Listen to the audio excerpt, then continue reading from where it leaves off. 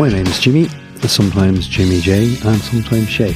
This is a podcast about human relationships, human potential, and that curious space between the dark and the light.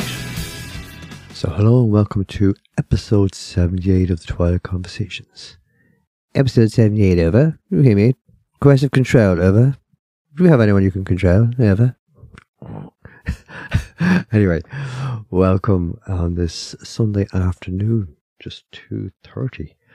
I'm just after watching Liverpool women beat Liverpool, beating Man United women 2-1. I follow the WSL, it's Women's Super League. Brilliant, great standard of football, but it's kind of an extra buzz that Liverpool women beat Man United women, and the big game is later on, Liverpool men against Man United men at 4 o'clock, hence I'm recording earlier. Liverpool ladies team, great women's team. Yeah, ladies, throw away ladies. Is this right that they're playing football? But there's a few Irish players playing for Liverpool, as you could imagine. Leanne Kiernan, is that her name? Not Leanne Kiernan? Yeah. And Niamh Fahey, and there's a couple more I can't think of at the moment. But it's great anyway, brilliant to see. That was really exciting to watch. The standard of football is absolutely really, really high. I mean, I played, and I know it so often, if you play it a little bit, you know it, but you can recognise that it's fucking great. You're thinking you wouldn't stand a chance out there against them. They're super fit, their skill level is really, really high. They know the game and they know the offside rule inside out. I mean, I joked with speaking with Mary C there that I played the game for years, I've studied it for years, and I do obviously know the offside, but sometimes I'm calling it and it isn't, and I think it isn't and it is. Now they have the VAR and all the lines, and it's like, what? You know? And it's actually not as complicated as it's often made out. Once, you can't be offside from your own half, you can't be offside from a throw in or a corner. But once the ball is kicked, once it leaves the foot of the person, that's when you make your run, right? If the ball is hit in an attacking direction, the ball leaves the foot and someone's gone before then, it's all can be close, you'll hear them and go, get out, get out. It's offside. You know, and then that's the arguments are all around, did they move just a little before then or after then? Because it's often a very tight line. Sometimes people run out too quickly, you can run in behind and all that type of stuff. But that's your measure. You're watching the player who's making that final pass. When it leaves his or her foot, it's almost got to be coordinated in that moment that you make your run. There you go. Offside explained in a couple of minutes, very simply. Anyway, that's really exciting, and I can't say I'm looking forward to the Liverpool United game today. Two great clubs, two enormous clubs, and even though Liverpool are in better form, they're doing better, all that goes out the window. Liverpool Man United, it's probably the biggest club game in the world. Everybody watches it. It's like, you know, it's carnivorous, you know, it's at Anfield at Liverpool, that's a good thing. So anyway, I wanted to be not done with this, I love doing this, but kind of ready to watch that. Okay, lots to get through on the show today, but there's so many different things. First off, where will I go first? I'll come back to Mary C. Lynch's last interview, which again has got quite explosive feedback and interest, and there most certainly will be a part 3. And in fact, we've been discussing it. Not only will there be a part 3, there'll be regular. Mary C will become a regular contributor to the podcast on her chosen subject. That sounds like, what was that? I started, so I'll finish. What was that quiz show? But not Brain of Britain. Was it Brain of Britain? I'll think of it in a minute.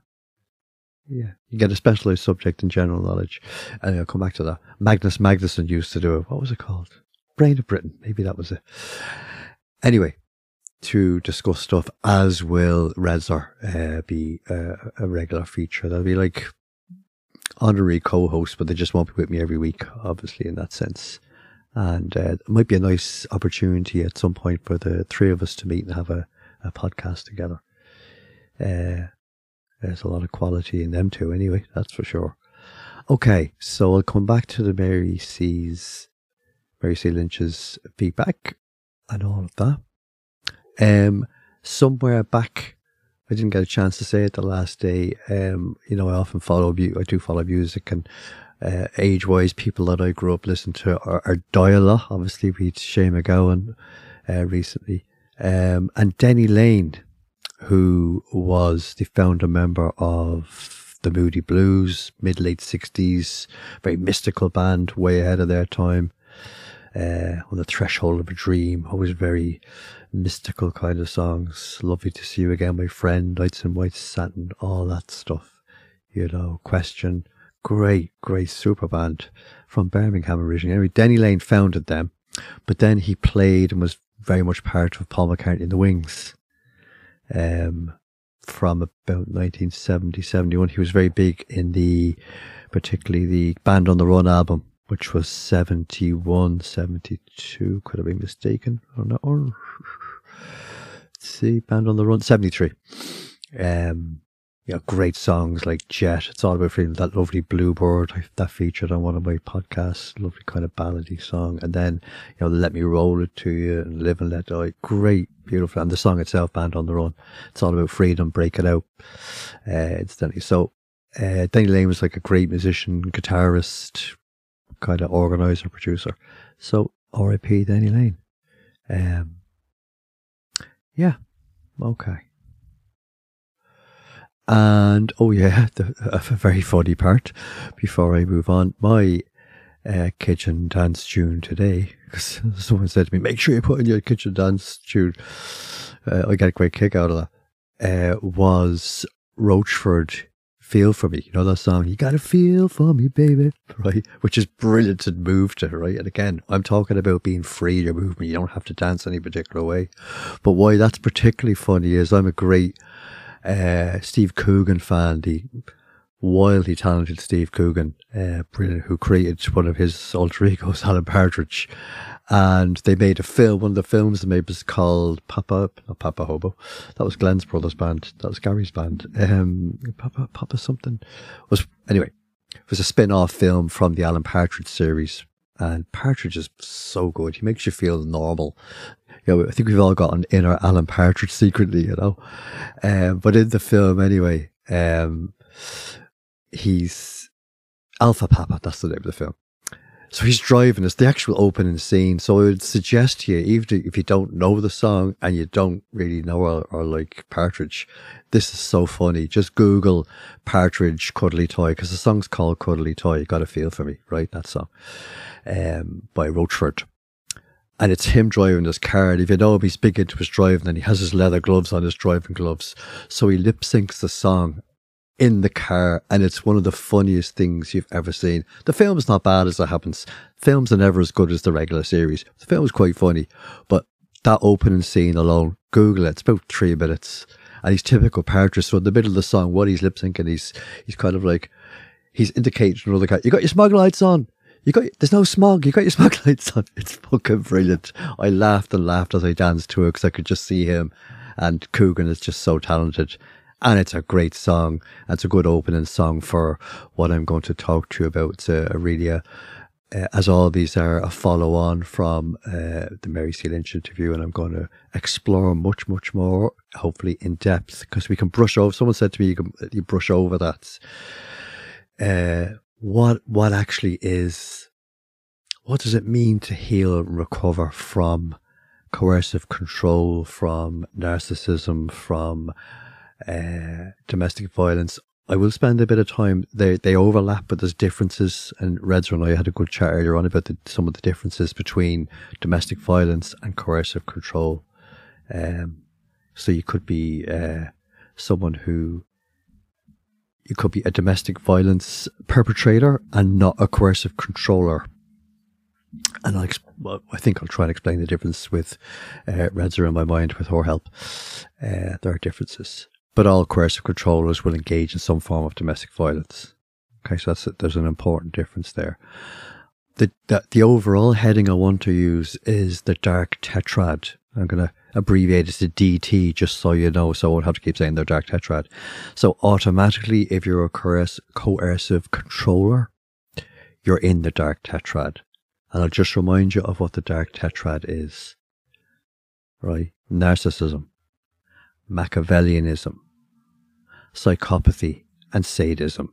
They're kind of grouped together. Delightful stew of abuse there for you, of those qualities. And the coercive control people, when they go to coercive control college, that's what they learn. All their homework is always go and learn about the dark tetrad, Machiavellianism, kind of manipulative, self-seeking, crafty, sneaky, all that type of stuff. That figures hugely in coercive control, the Machiavellian nature, because it's all about mind control, right? The narcissism goes hand in hand, doesn't it? It's just there, that fucking entitled attitude, you know.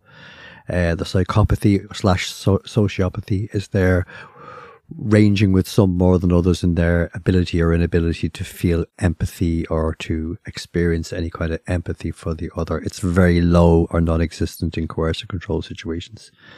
I'd say non-existent. You know, with a domestic violence situation, it might be there. We'll come back to that. And sadism, just that wicked sense of enjoying getting turned on by inflicting pain on the other. And not in that lovely two adults, you know, consensual, let's have a bit of fun and do a bit of dominatrix shit, right? That's Red's forte, the little red dominatrix. We've had such fun with that lately, actually.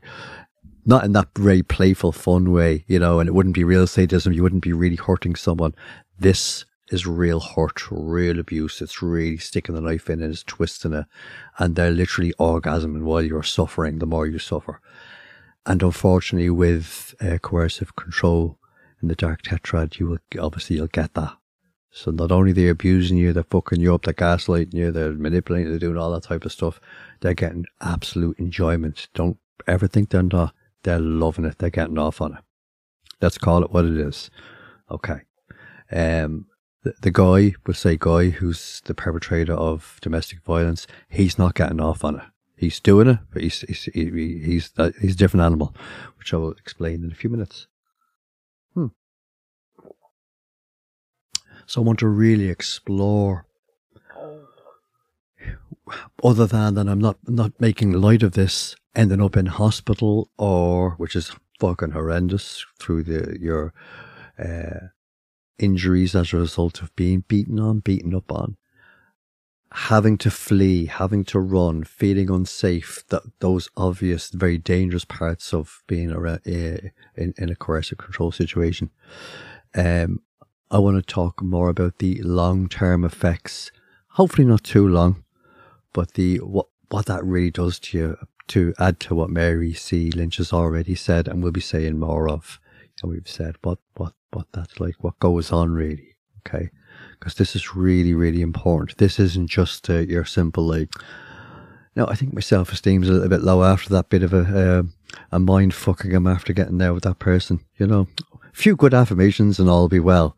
Nothing wrong with good affirmations. This is much deeper, you know, much deeper erosion of the sense of self. And if, as Mary T, who's Mary T? Mary C. There was a Mary T back in the 80s. Mary T. If you happen to be listening, we lost contact. I think we worked in Simon together, or we worked in a domestic violence organisation together. We did. Mary T. What was her surname? From Carlo. Mary, if in some weird way you're listening, get in touch, girl. Get in touch. Mary T. Can't think right. Anyway, so Mary C. was referring to that kind of impact of coercive control, how it happens and what goes on, and I suppose the insidious nature of how it ekes away at your sense of self. You know, again, when you step away from the immediate first aid dangerous stuff, which has to be taken care of course, what it does to your psyche, your sense of who you are. Okay. So again, I'm going to use the term DT. I got the DTs, man. Delirium tremens. No, for dark tetrad. And you know that means narcissism, Machiavellianism, psychopathy, sadism, Yeah. And that's coercive controls automatically in there, right? Yeah. If someone tunes in the middle and they didn't hear that, they just hear me talking about DT. They seem to get the DTs. It's supposed to be about alcohol withdrawal or something. Yeah. The term coercive, incidentally, an interesting term. I always feel it means secretive, even though covert is secretive, but somehow they go together in my mind. But what it actually means is, of course, is force, and the big one, threat, the threat, intimidation, manipulation, controlling, gaslighting, etc. But it's that threat. And with very polished coercive controllers, they seldom have to even lift a hand. As Mary said, it might be a little or a look, or a tapping of a pen, or the way a cigarette is lit, or the way someone opens a door, and boom, they're in there. They've controlled the whole situation. So it's that threat that's always there. There's to create that without, and they may lift a hand as well, of course, but to do it without that. And the threat of that is always there. But there's another threat. It's an awful, awful threat that something awful's going to happen. So they fuck around with a kind of catastrophic expectation because you live with that all the time. All right. Okay. Right. Maybe was there something else I was going to say musically? Yeah. I'll come back to that. Yeah, there's plenty of music to come in. Yeah, Moody Blues, we had that, Denny Lane. So, I suppose, feedback from Mary. See, again, people were shocked, not in a shocked, oh, it's awful, but still shocked that the levels of abuse that exist, the responses from the systems, which again, and Mary acknowledged there are great people in those systems, people really trying hard, but we need an anarchy of the systems, basically, because they often unwittingly support the perpetrator and blame the victim, not intending to. So yeah, that's the bit I wanted to get at. And the young red dominatrix and I had a conversation about this as well. The term, the way Mary C was talking about, often if a woman ends up in therapy or somewhere like that, the energy can be, at worst, what did you do to make him do that? It's just fucking shocking, isn't it? Why can't you understand him a little bit more, or la la la? The thing I was joking about, obviously it's not understanding. What are women doing anyway? All that nonsense, that awful stuff. That if you understood this man better, he wouldn't be behaving the way he did. Let's knock that on the head from the word go, right? No matter who you are, or how you're behaving, or whether you were primed, that's what I meant to say, whether you were primed in the past, as Mary spoke about, you've had it in your family of origin, and you're primed to put other people first, but not in a good way, to allow people to abuse you, to feel responsible for their bad moods, bad behaviors, all of that stuff, right? You're not responsible for them. You're not. Even if you you'll seldom intimidate them. Even if you irritate them, aggravate them, because that's what they'll tell you'll do, right? I wouldn't be like this if it wasn't for you. All that shit. And even if that's not said, it's felt in the undercurrent, isn't it? That's the whole nature of this, right? Let's just be really, really honest and clear. You are not responsible as an adult for another adult's behavior. Let's get that crystal clear. Even if your habits of behavior are not helping you get out of it, because that can happen, you're still not responsible for their behavior. Let's make that 100% clear. Okay. So then Mary spoke about I'm an empath. I'm the empath. And there's two ends to this I want to address, and this is where Redzone and I were chatting about it earlier on. One end that Mary was referring to is, and rightly so, that the woman may be encouraged, well, you need to not be empathic anymore. Don't be a nice, kind, loving human being, because that's the problem. If you weren't like that, you're going to, belly up, get all fucking strong and become a cunt. Kind of thing. And you may never have anyone come darken your door again, but you'll never have anyone do anything with you if you're like that. It's an awful strategy. You know, good boundaries, yes, of course. That's another day's work. I'll be coming to that in a little while. So Mary was identifying it from that perspective. And it's a real distortion of what needs to happen. You know, because what needs to happen is your empathy, your natural kindness is a beautiful thing. You might be a bit selective about who you kind of let that flow with a little bit more. That's okay. You know, that's red flags and stuff. We'll come to that as well. You might be. That's something we can, you know, get a little tweak on. Maybe keep that for ourselves a little bit. Recognize certain people are not going to appreciate that and are going to abuse that. Coercive controllers themselves. The CCers will do that. Okay. So your natural empathy, there's nothing wrong with. But the bit that and this isn't what Mary was saying, but Redzer and I was saying, I've noticed this and she had too. There's some people say, I'm an empath. Now, I have a little bit of a problem with that. Not that someone's empathic. We're all empaths. But it can be used almost in a kind of entitled, elite kind of, I've got this special gift as an empath. You fucking don't. We all do. Empathy is a natural human feeling. Most of us, it's a normal human reaction. We can be more empathic in certain days than other days. We are all empathic, right? Can we be, is that okay? Because that comes into the toxic positivity, like I'm an empath, I'm so special. And some of those, I'm not saying, some people say that innocently, they don't realize what they're saying, so let me make that disclaimer. But often that can be used in the toxic positivity sense. And the ones that use that are the same ones that are like, covert narcissists. They're awful behind closed doors, you know, and they're doing yoga and doing this and doing that, and you know, they're 5th Dan, 27th Dan in fucking Reiki, you know, and there's nothing wrong with those things, as I said, but you know, there's a discrepancy to how someone behaves, what they say, and how what actually comes out of them, what they are, you know. So if you're calling yourself an empath, there's a problem straight away, isn't there? It's not something you would call yourself. It's something we are naturally. For the narcissists and the coercive controllers, the DT people, it's not natural for them at all. They can pretend it. They can do a bit of cognitive stuff to reel you in, you know. But yeah. So you're not empaths. You're just being silly, and you're trying to make yourself out to be elite, special, and maybe you need to know you are anyway already. So let's take it as a given that human beings are empathic. We're natural, because the other way is like, well, we're the empaths and everyone else isn't. Fuck off, you know. And the fact that you're an empath isn't the reason why people are narcissistic. They're that way anyway.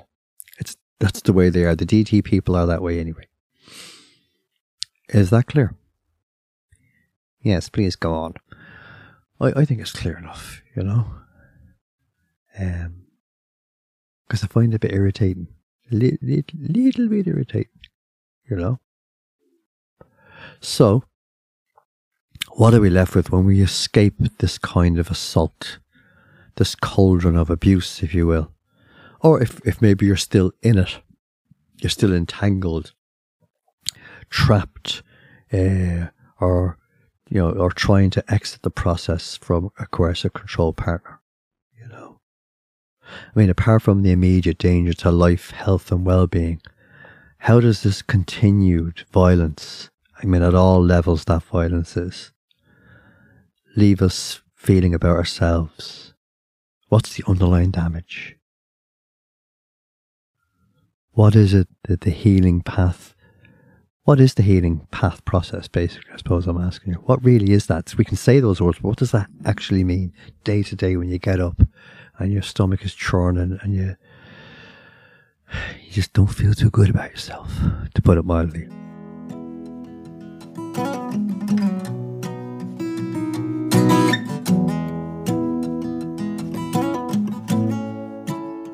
So I want to say, and again, this is my view, our healing began in the womb, maybe even before then.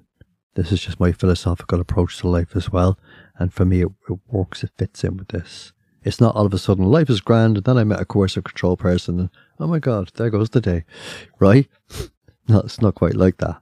I'm sure it was better before you met them, and we'd better after them, for sure.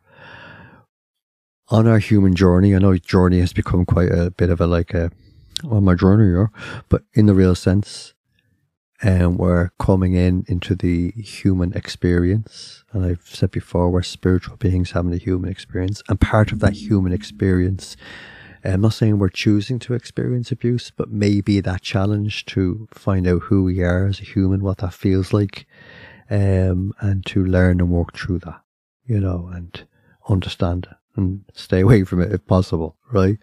But there are other wounds in us, and as Mary said, we might be primed for a coercive control relationship because maybe we had it as kids. So it's part of our journey. What I'm saying here is a positive. There's nothing wrong with us in our spirit, in our soul, really. We're coming into this experience from somewhere else with a whole other thing going on, right?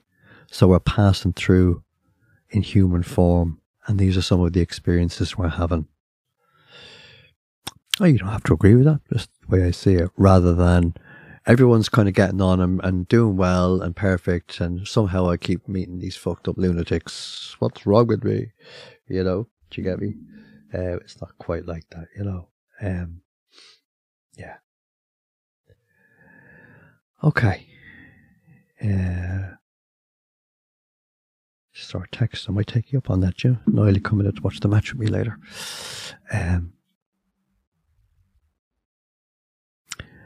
So I think it's important for me to lay it out that way, that it's not an isolated thing. Yes, there are isolated incidents, of course, but this is part of the human journey. It's not a pleasant part of it, and it's a part we could do without. I don't know how much of it we need to be in to learn what we need to learn, but, that's really up to us, isn't it, what we learn? And it's okay to learn not to be in them and to choose more fulfilling relationships that are joyful and loving, and people that really want to be with you. Ain't it cool to have them in your life? People that really want to be with you because they just love you. I'm so grateful to have that. I hope you have too. Okay. So Reds are described in her very articulate way and very insightful way of somehow accessing these areas. She said coercive control is like psychological terrorism. It slowly and systematically and forensically, methodically eats away at your sense of self. It's a powerful description, isn't it?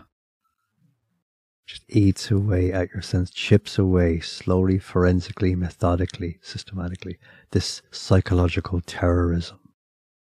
So maybe now it's time to say something about the difference between domestic violence, which is awful. So we're not saying one's better than the other, and coercive control. And both Redzer and I have had experiences of working with men who have been perpetrators of domestic violence and who are genuinely trying to do something about it. Those men were not coercive control men, and here's the difference. So the men who are engaged, who have been perpetrators of the awfulness of domestic violence, and they feel the awfulness of it also, trust me, not in the same way that the victim feels, for sure, I'm not trying to pretend, but often can have a coexisting addiction unresolved that can be in the way. It's not an excuse, but usually when the addiction is cleared up, you've got a better chance at accessing the person. They will put their hands up and genuinely take responsibility. They often, we both found, have come from a family where there's been domestic violence, dad to mum, and they've watched that, and as we said, ironically, tried to stop the dad from beating up the mum. Vowed never to be like that, but in that strange way that can happen, get caught into things and becoming the very thing you resent or hate. And that's quite a painful place to realise you've done that, The difference, again, trying to make a difference doesn't sound just nicer. It's not nicer. There's nothing nice about domestic violence, but it can tend to be more explosive. It can be more reactionary. It may well be alcohol, drug fueled. Again, that's not an excuse, but that can be there. It can be sporadic. The perpetrator of domestic violence hasn't got that Machiavellian manipulative mind in the same way. They're not engaging in what Reds are called like creating a prison with no bars, but the prison is your psyche, you know, where the perpetrator of coercive control, he's the jailer, he's the psychiatrist, he's the one that decides whether you're going to come in and out of the jail, only there's no bars. It's fucking so sinister, isn't it? Right. Well, your domestic violence, you're run-of-the-mill. I don't mean to trivialize it at all. Sometimes, you know, I use dark humor with something that's very painful. Your run-of-the-mill domestic violence perpetrator is not like that. He is reachable if he's willing to take responsibility, and he has the capacity to take responsibility. The coercive controller is in the dark tetrad. The domestic violence person isn't in that, right? They're behaving awfully, they're behaving irresponsibly, they're more reactive, they've got impulse control, they've got anger management. That's all the stuff they need to be doing. And they can do that. There's work there and recognising that, all of that. And they may not get their partner back, but they still need to do that work. But it's doable, and there's some healing work can be done with families in that, if a person is willing to do that. So that's the difference. The coercive controller is calculated, sinister, mercenary, forensic, as Reza says, meticulous. They sit around thinking of ways they can fuck you up. Right? The domestic violence guy, he's having a few points. He's not thinking, I'm going to punch the head off her later on. In fact, he's probably feeling shite about the last time he did it and hoping he doesn't do it. Now he's going the wrong way about it, but he's still drinking. Right? He comes home with every good intention, but something kicks him off. He steps on the toy, the dinner isn't, you know, that type of stuff. And there's a row. He's coming from a place of real insecurity and hurt. As is the coercive controller. The coercive controller is so arrogant, they wouldn't relate. They don't see themselves. They look down on the domestic violence guy. They think they're better. That's the kind of culture talking about here, right? So the domestic violence can be explosive, terrifying for children, awful, terrible woundedness can happen. It's shit. It's just a shit show. But there is a difference. He's not trying to get into our head the same way. He doesn't. The next day, he's full of remorse. He's very sorrowful. Really, really means it. Does all the silly, buys flowers, tries to get off that cycle there. But he needs with a good bit of support and willingness, that man can change.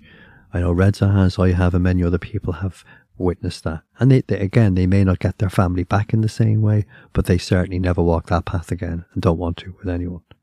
You know, if they stay on a program and follow what they need to be doing to manage their own volatile kind of temper, explosiveness, their own vulnerability, their own, and you take the gargle and the chemicals out of the way, they have a chance to do that.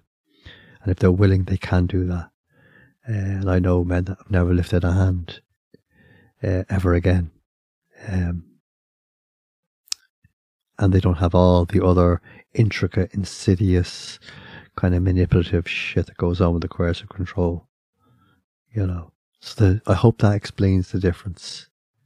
Motivation is different. As I said, it can be more, it's not planned, it can be more explosive, more impulsive, and there's tremendous remorse. Now that doesn't help the woman who's lying in hospital. It's really hard to try to say this, get the balance, but there is genuinely huge remorse in the person who's done it. It's not their game isn't, they don't want you to feel bad, they just feel really bad and they're just dumping it on you, and they're full of their own, and they're wrong and they need to be called out and challenged and all of that, absolutely, but it's a very different animal. All right, okay. I'm and as Reza points out, when you so back to the coercive controls, that's systematic, that getting into your head, creating that kind of prison, creating that kind of hostage situation. You're a hostage in your own mind. They've got the keys. They decide when you eat. So imagine a typical prison scenario. or cell situation or dungeon, and you're relying completely on them to, bring your food, tend to your wounds. This is what the coercive controller does without actually having the dungeon or the prison cell. Now, some of them do create that as well, just for a bit of but they've already created it psychologically. You get me? And that creates in the woman such terror, such paranoia, if you can imagine. It's a real trauma response, hypervigilance, hyperarousal. The area that's affected most is trust. Not only I can't trust myself, I can't trust you, I can't trust the environment. Do I trust anything? That's the sense of self being decimated. It's awful, isn't it? It's fucking awful. But can be recovered from. Let's keep good faith here. That's the destruction of the sense of self.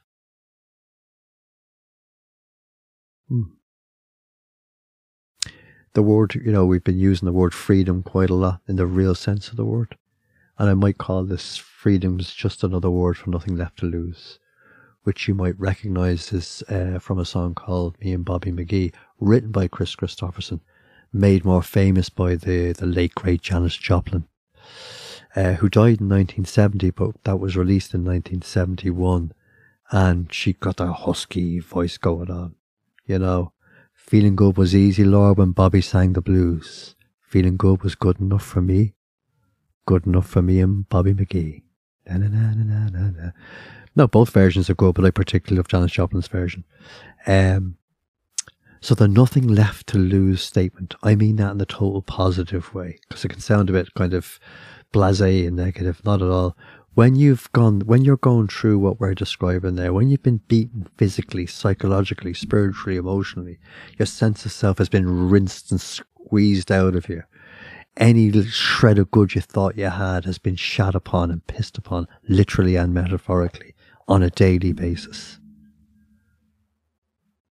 The only upside to that is you've got nothing left to lose. It's like, do your fucking worst. Do you know what I mean?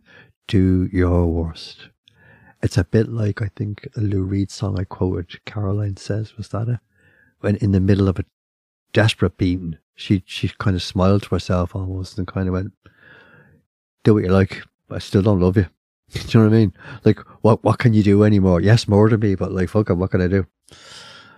That beautiful realization to impart to the person, like, no matter what you do, I'm not going to love you anymore for doing it. So that's a freedom in an awful situation. So freedom's just another word for nothing left to lose. So the only way is up from there, if you like, in a way. That can sound a bit strange me saying it that way. But yeah, sometimes I don't know if I've often come to that space when I've been in a lot of difficulty through the years with different things and thought, okay,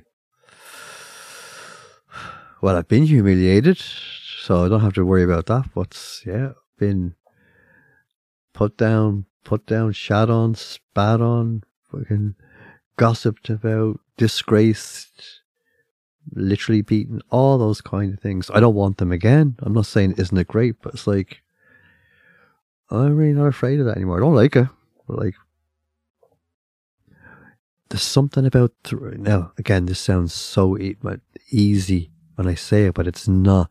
This takes daily chipping away, and I'm going to talk about this because while that slow, systematic breakdown of your personality happens with coercive control, recovery, healing, it means the slow rebuilding.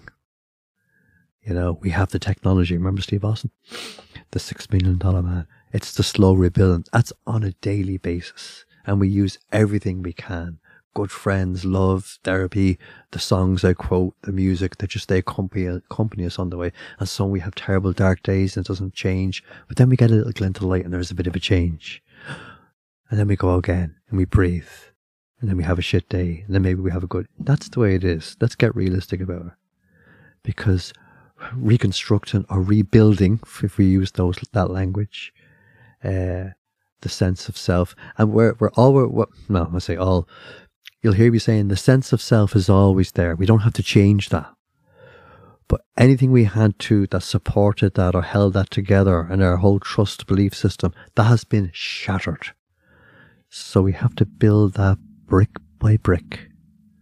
right? Step by step, a little piece of wood by little bit, little bit there, a little bit here. You know how long that takes. What we're really building around is the sense of self and realizing that's there, who I really am. I haven't let that shine, I haven't let that flow, but if I get that strong sense of self built around me, I can let that flow. I can start being who I really am, being free, you know. Freedom was good enough for me and Bobby McGee. Feeling good was easy, Lord, when Bobby sang the blues. Singing the blues can really help, whatever, you know. That's what the whole nothing left to lose means. The whole freedom thing. Mary C. Lynch spoke about, just want to be free to be me. Just want to be free. Whether I'm a man or a woman, just want to be free.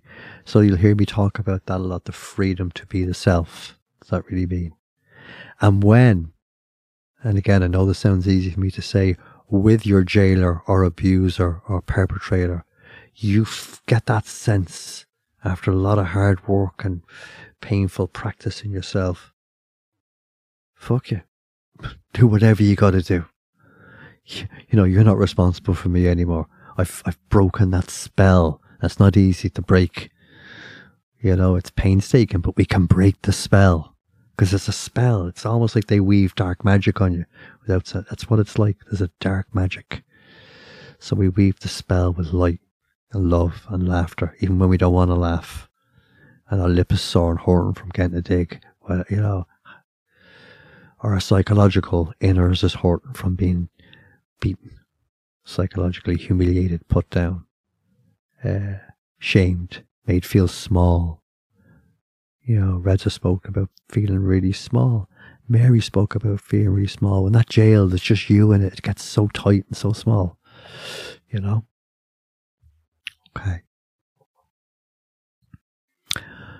The wonderful ocean colour scene. I'm not going off the subject, I'm still talking about it. I'm just going to bring in a song. Wonderful band, I love them. They were like, I suppose, in a way, they probably came a little before Oasis, and Oasis are brilliant, but they were kind of overshadowed a bit by Oasis's huge success, and their success was rightly so. But Ocean Colour Scene are probably a little bit more polished, if I can say that, a little bit more subtle in their stuff. I love them, and I love Oasis as well. But from the album One from the Modern, 1999, they did a song called Profit in Peace. And it's a very, very clever song. And it also touches some of that shocking stuff that Mary C. Lynch spoke about in terms of, this is a lucrative business. I know it sounds a bit sinister. The whole healing game can be a lucrative business for courts, for therapists, for social workers. It keeps people, you know, I'm not saying people are in it for that reason, but there is an element that uses it for that reason. On the bigger scale, culture, society maybe does not want to change these systems because it suits them. There's no profit in peace. There's no profit in love for them. There is for us, right? That's really important. So in this song, it goes on, in Profit and Peace, it says, all the people under broken homes don't want to fight no more. All the people nursing broken bones don't want to fight no more. But there's no profit in peace, so we got to fight some more. Hey, we don't want to fight no more. It's a kicking tune, it's a great tune. And I'm going to talk about two types of fight. The good faith fight and the bad faith fight. No, we don't want to be fighting in that way anymore. We don't want to be at the end of someone's fight on us. But then there's the good faith fight, which is healing. We need to fight that shit. You know what I mean? We need to fight that negativity in ourselves and then when we meet it outside. And we can do that very quietly and humbly, but very strongly, day by day. Day by day. Okay. The song goes on to say, all those who got a tired face don't want to fight no more. And all those who are lost without a trace don't want to fight no more. But there is profit in love of hate, so we must fight some more. And there certainly is profit, you know, in the love of hate, isn't there? Imagine that people want to keep that zeitgeist, that kind of way of being. The love of hatred, you know, let's piss all over anything that's good. So let's look at Netanyahu. He's the president of Israel. I don't need to say much about what's going on there in the Gaza Strip, but Netanyahu is the problem there. I think the majority of ordinary Israeli people, they want him out and they want to change things. Orban, Hungary, Trump, America, the authoritarians, they're dedicated to hatred because it suits them. It suits their little fucking huge egos, but little willies, right? They're terrified. They're insecure men. Again, it's white men. Generally, isn't it? It's fucking white men, you know, in power, who are keeping the hatred going, who are profiting from war, profiting from misogyny, all of that type of stuff, right? So that's why that song is so clever. It touches all the different systems, right? The song's called Profit in Peace, but it also goes right into the home and the broken bones, and we don't want to fight. No, I don't want to fucking fight no more. Do you want to fight anymore that way? Did you ever reach that? I remember over the years with different, you know, thankfully I never had too many of those type of fights with people, but where you kind of go, well, I'm just tired of fighting you. And even if they're not, I'm sorry, I see you. Don't want to fight anymore. It's not for me. And back to the kind of the healing being from the word go, the feelings that I've had lots of good feelings too, but the very painful, humiliating, awful, shattered sense of self feelings I've experienced from young throughout are similar. This healing's been going on all the way through, and it has that thread. I go, oh, I recognise that. And of course it's changing. But there's no value in me kind of going, oh, there I go again in another one of those bogey relationships. That doesn't help. You see it, recognise it. What I find is I spend less time in them. If they occur, you know, where I would feel trapped in them before. I felt it was my duty to stay and look after a person who was behaving very badly.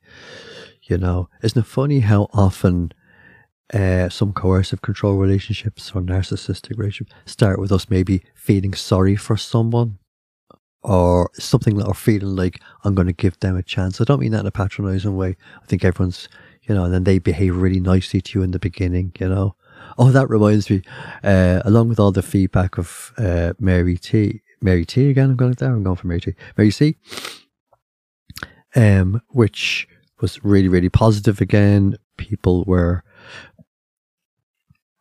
again, marveling at her knowledge, her awareness, how articulate she is, how brave she is, how encouraging she is, and inspiring, very inspiring kind of person. So you're inspiring lots of women. Again, the easy on the ear comment, people say it's a great voice that she has. She's easy to listen to, and looking forward to more from Mary C. Mary C. Lynch. So there's lots of feedback there, but I got a few comments on the Tin Man, and they were kind of like playful comments. I'll leave him alone. He's a nice poor Tin Man, and he's living alone. Like as I made him out, he could become a coercive narcissist, could become a cunt. But I'm still thinking like, well, yeah, but couldn't that be an interesting way to look at it? Because the coercive control relationships seldom, they always start in a lovely way, you know, with those lovely moments, and then you might get like love bombed a bit, you know, and wow, it's great, you know. And good relationships start that way too. They can end up in a lovely story, but it might be useful to look at it that way, because it's so, oh, the lovely Tin Man, and they're going to get together, and it's great that she cares about him, and da. And he turns out to be a right pox, you know, an awful so-and-so gradually, you know, where he has her down in a basement eventually, you know, where it turns one day, he's kind of like, you know, where were you till now, you know, but not in the like, oh, I've been worried about you, you know, and it starts to turn the, and you love the person, so it's like, oh, okay, I'll overlook that, you know how it goes, before you know where you are, you're chained up in a basement, and he's got a chainsaw. But as Redza points out, that may be done psychologically, you know, but it actually may play out really as well, you know. Yeah. I meant to say that was kind of funny. Leave the Tin Man alone. He's a narcissistic prick. That's Ocean Colour Scene. Off the same album, it's nice to have a lovely song called Step by Step. And it's a lovely little quiet anthem for healing. Going to take it step by step, little by little, that's all. You know. So it's like I was saying, you know, yes, a day at a time. One change of thought at a time. One change of direction. Maybe I'll do it differently. Maybe just for today. Just for today, I won't beat myself up. It's good, isn't it? Just for today, if I catch myself saying like, what the fuck's wrong with you? You know, I'll say, look, leave him alone. It's okay. So the healing is inside ourselves, because those crafty fucking CC people, they create the setup where they don't have to do anything. You already set up the prison in yourself. So we can dismantle that. We don't need them to do that. This is the pattern now. Or I'll find some other fucking lunatic and then I'll get it right there. You know that one? I've said that many, many times. And no. The code is not there. The code is inside of us. We have the code. Right? That's breaking the spell. When you realize, oh, it's inside me. You know? Because the coercive control person is so arrogant. They're very arrogant. And that's the rock they perish on. Like the Garda with Nicola Haney, that documentary was on. Yeah, I haven't spoken about that since, actually, because that was due to be on.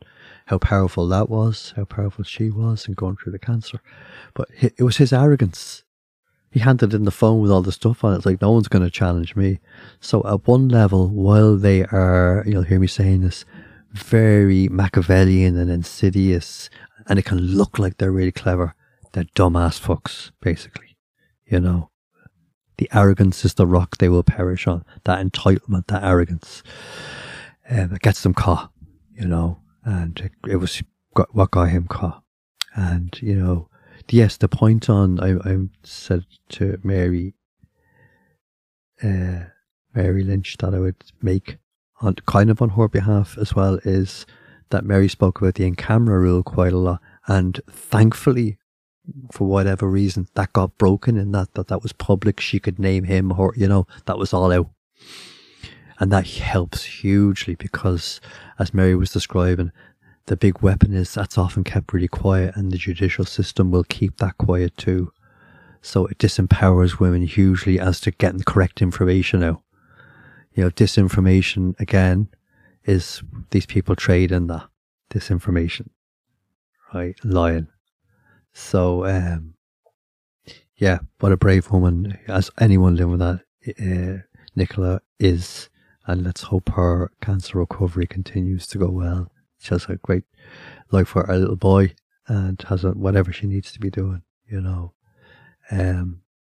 You could hear him speaking. He was fucking horrible, wasn't he? You know, not that we're expecting someone. Oh, it was awful. Just to even hear his tone, the way he spoke to her. You know, there you had I remember saying this maybe to Reds or to Mary, as I was watching that and I was listening to his. I got scared.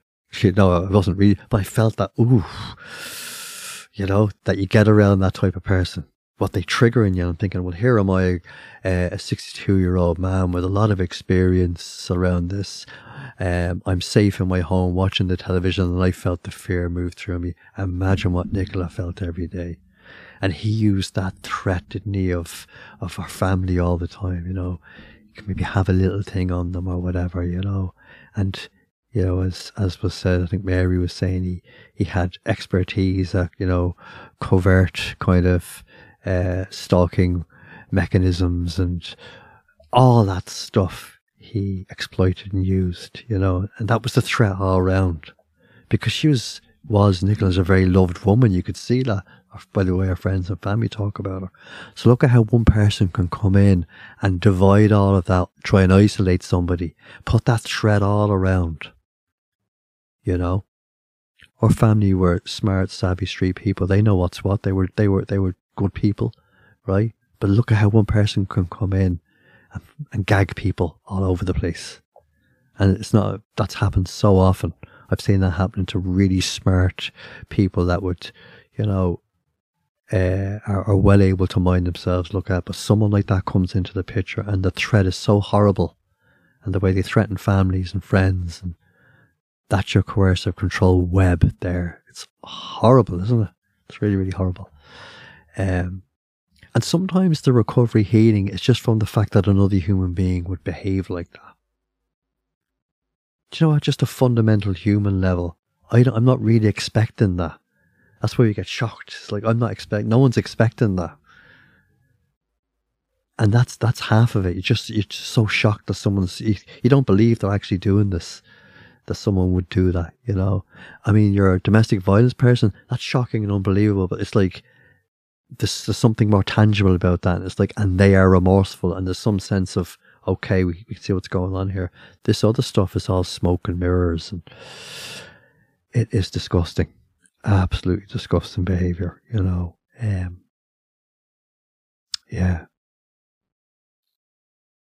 So fair play to Nicola and all the Nicolas in the world, and the Marys and the whoever's, whatever your name is, you know. When Mary was speaking about, I think she gave a statistic that people were also commenting on her ability to research and recall things and know things. She's such a mine of information, you know, and on that day she'd come from a conference already, you know. But she'd mentioned that Ireland has the highest rate of women ended up in psychiatric care. And I think I might have said in a previous podcast, Betty ended up in St. Brendan's in 1961. As I was born, we were home. And she clearly had postnatal depression, you know, clearly. And just through lack of care around and a bit of shenanigans, she ended up going for a rest, inverted commas. How the fuck did that happen? There was nothing wrong with this woman at all. She was exhausted, abandoned, you know, all the stuff you heard her talk about. That's all. You know, she needed to be in a hotel, a spa with lots of love and care and someone to talk to. You know, that's all she needed. But she ended up in a lockup ward in Brendan's, worried about me being her little baby and my brother, Brendan, who was a year older. What's happening to them? Can you imagine being a mother being that distressed, you know? Yeah, I was in Donecarney at the time. That's where my father's parents were living, being minded by my auntie Nuala. God rest her soul. Beautiful woman. She's passed away. So, it just reminded me of that, all the, you know, and that was back, that's nearly 60 years ago I'm talking about. This stuff was going on, you know?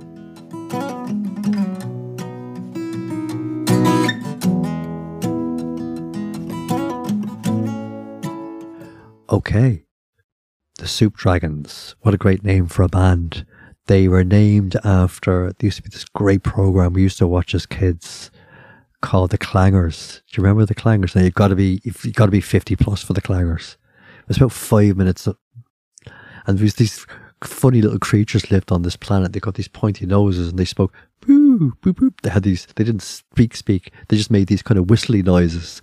They're real cute looking, and they lived on this planet. And you had the soup dragon came. Oh, here's the soup dragon. We were glued to it as kids.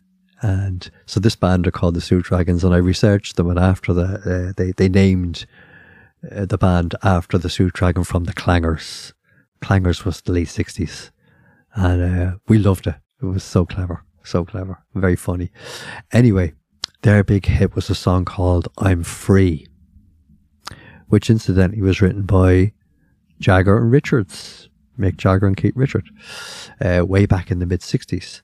But the Soup Dragons with Junior Reid, did a fantastic version of that from an album called Love God, I think it is. Yeah, 1990. Brilliant vibe, lovely to move to. I recommend if it's a healing song, right? And the lyrics aren't that profound. It starts off with, don't be afraid of your freedom, because I think Junior Reid's kind of got a reggae kind of rappy vibe to him. You know, you're dancing already the minute you hear it, right? Or dancing inside. And it just says, I'm free to do what I want any old time. I said, love me, hold me, because I'm free to do what I want any old time. I'm free to choose how to be any old time. I said, love me, hold me, love me. So it's not really a lyric song, it's the whole energy of it, you know. And it just grabs a big healing vibe. So it's songs like this. So I remember being in a difficult time in 1990, and since then, that carry you through. The songs, they can't, you know, make everything okay, but they're like a wave of love that just carry you through on a day. And this song has been hugely helpful for me. So I was listening to it last week. I was getting the bus because I wasn't on my bike. I usually cycle. I was getting the bus, and as I've probably told you, I make a playlist of songs from, maybe I'll do 3 episodes, 3 podcasts, and I'll make all the songs there. I'll make a playlist with, because there'll be a theme. And this was on it. So I'm up the back of the bus. At the very back, it's an old habit. Go upstairs, up the back, have a smoke. I wasn't having to smoke, of course, you know. And I was coming into Dorset Street to get off, and this song comes on. Bum, bum, bum, bum, bum, bum, bum, bum, bum, bum. And I really was thinking of challenging what freedom means, you know. And my natural instinct was to dance. And again, I'm clarifying, it mightn't be the kind of moves you want to, just the free movement. And I was thinking, isn't society really, really funny? If I dance down the aisle of this bus in the morning with everyone all on their phones, right? People would look at me and kind of go, oh, I think we better call something. There's something wrong with this guy. It wouldn't be acceptable. But if I walked down the aisle with a frown on my face, looking very busy, I'd be accepted. What the fuck is that all about? Isn't that a strange thing? I understand society norms, don't get me wrong. But, so, you'd be pleased to know I didn't do the one I fully wanted to do. I allowed society, maybe rightly so, to kind of curtail me a little bit. But I did a bit of a shimmy, boom, boom, boom, as I was walking, right? And and on the street, I felt a bit freer. I did a little bit more on the street, you know. And there's 2 reasons of that. Partly, it's a natural thing to do. But 2, I really want to name and challenge the kind of crazy society we have, where it's nearly okay to be a coercive controller, but it's not okay to dance on a bus.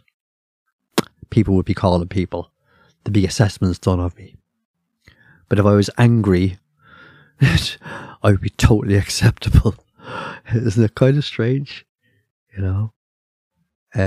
Apparently sometimes I don't know when I have my headphones on if I'm doing a bit of a shimmy or a dance, because I was meeting someone a while back, and they said, I seen you coming along and you were dancing.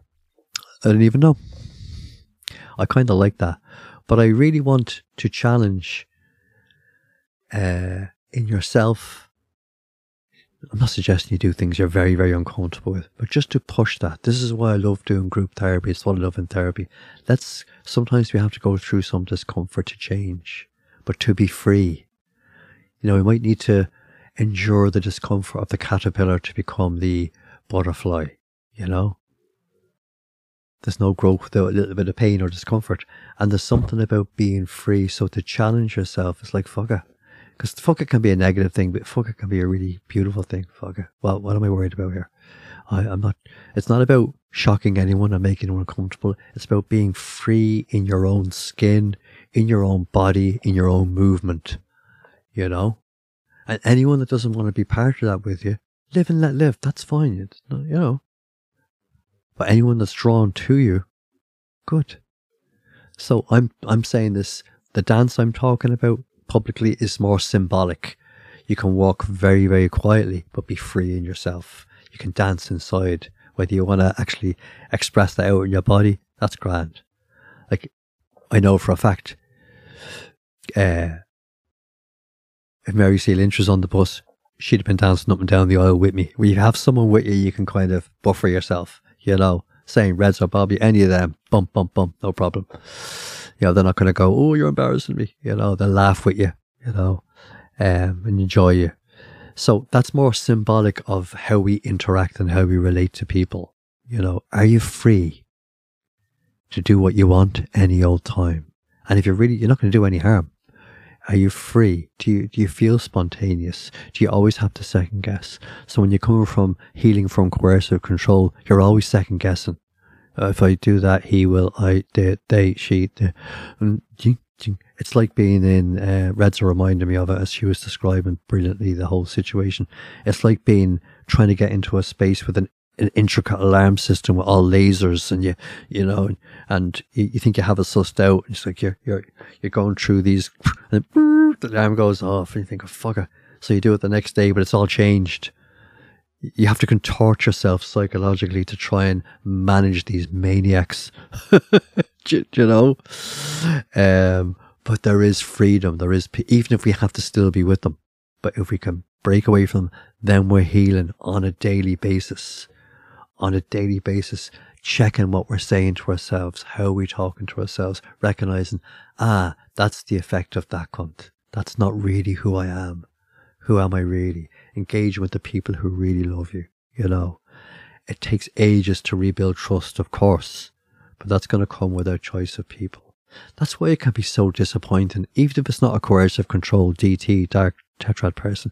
Even if you get a connection with someone and you kind of think it's one thing and then it's the other, it's so fucking disappointing and uninspiring, isn't it? You're kind of, and it may well be for them, but it's like, they did present this. And so multiply that into an awful dark situation, how hard that is, how deeply disappointing and devastating it is for a human being to turn out that way.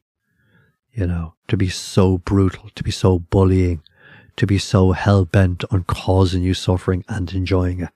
Again, it's sadistic. They enjoy it. They do enjoy it, right?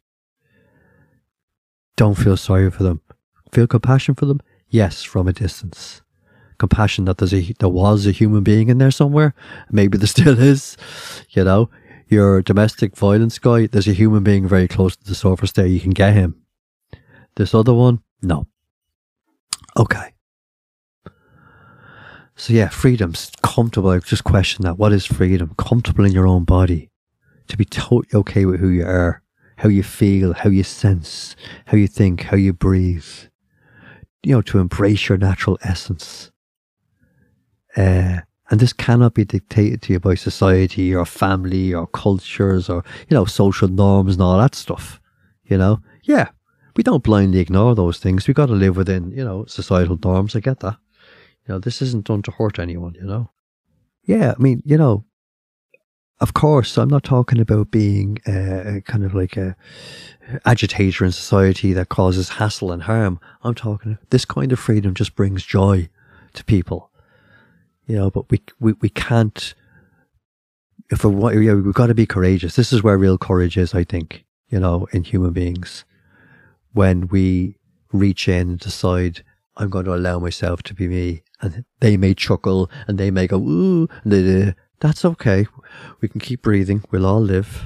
It's okay. If I ask for what I need, if I anticipate love and kindness and joy and all those type of things. Okay. Yeah. I'm thinking of, I think that's real courage in people that have come from awful places and are willing to embrace life and breathe. I'm thinking of Eddie Izzard. I've mentioned him before, when he first became a transvestite. When he first actively, you know, and the courage it took to wear those women's clothes, which he does so well. And he's got such graciousness in how he does it. You know, tremendous courage. That's meeting fear right on, isn't it? You know? Yeah. Okay. And the word free as well. I'm thinking of the wonderful bluesy, funky band, the band called Free. You know, All Right Now, that band. They've a cracking song called Little Bit of Love from the album Free at Last. Great names, 1972. I believe if you give a little bit of love to those you live with, a little bit of love, oh yeah, it's got to come your way. It's like a good karma song. Now, within reason, we're not going to go, excuse me, Mr. Coercive Controller, Yeah, how are you? Good morning. Are you having a good day's coercive control? Are you planning some really Machiavellian shit today? Very good. Listen, I want to pour this love on you. Probably not the best thing to be doing, right? That doesn't mean we can't be loving and open. Don't let your light go off. Don't let your light go off. No matter who you're encountering, right? That's really, really important. Good karma. It'll always come back to you. Especially when you're not doing it for that reason, it'll always come back to you. Okay. So we got to be smart, box clever. If we're around the kind of DT people, we might need to boundary that love. Protect ourselves from their, the bollocksology they come out with. But it doesn't mean I stop shining or being a reasonable, cool, loving person. So don't let them make you fucking dark also. That's what they want. Yep, I did the thing about empathy. Alright. Alrighty. I think I'm drawing to a close. There was one or two more points I wanted to make. I was talking about the points of woundedness. Trust is devastated. Trust in humanity. And the deeper long-term effects I've been talking about, which you can work away with little by little each day. Get involved in groups, in therapy, talk to other people that have been through the same.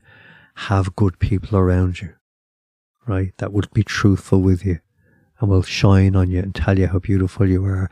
And you might start to believe that gradually. It's not going to happen overnight. Because that kind of DT abuse can literally decimate your sense of self, as I was saying. It's like a very deep gaslight. They gaslight your whole life. So you're left wondering, can I trust myself? Who am I? What does being me mean anymore? Who is that person? Sense of self can feel like disintegrated. It's a strong feature in healing. It's the kind of the renegotiation, integration, joining together our parts because they all get pulled apart.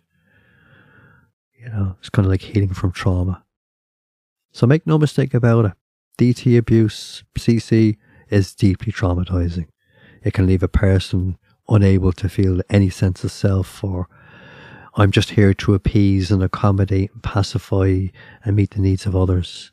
Especially angry, unhappy people. It's an interesting one, isn't it? That pattern.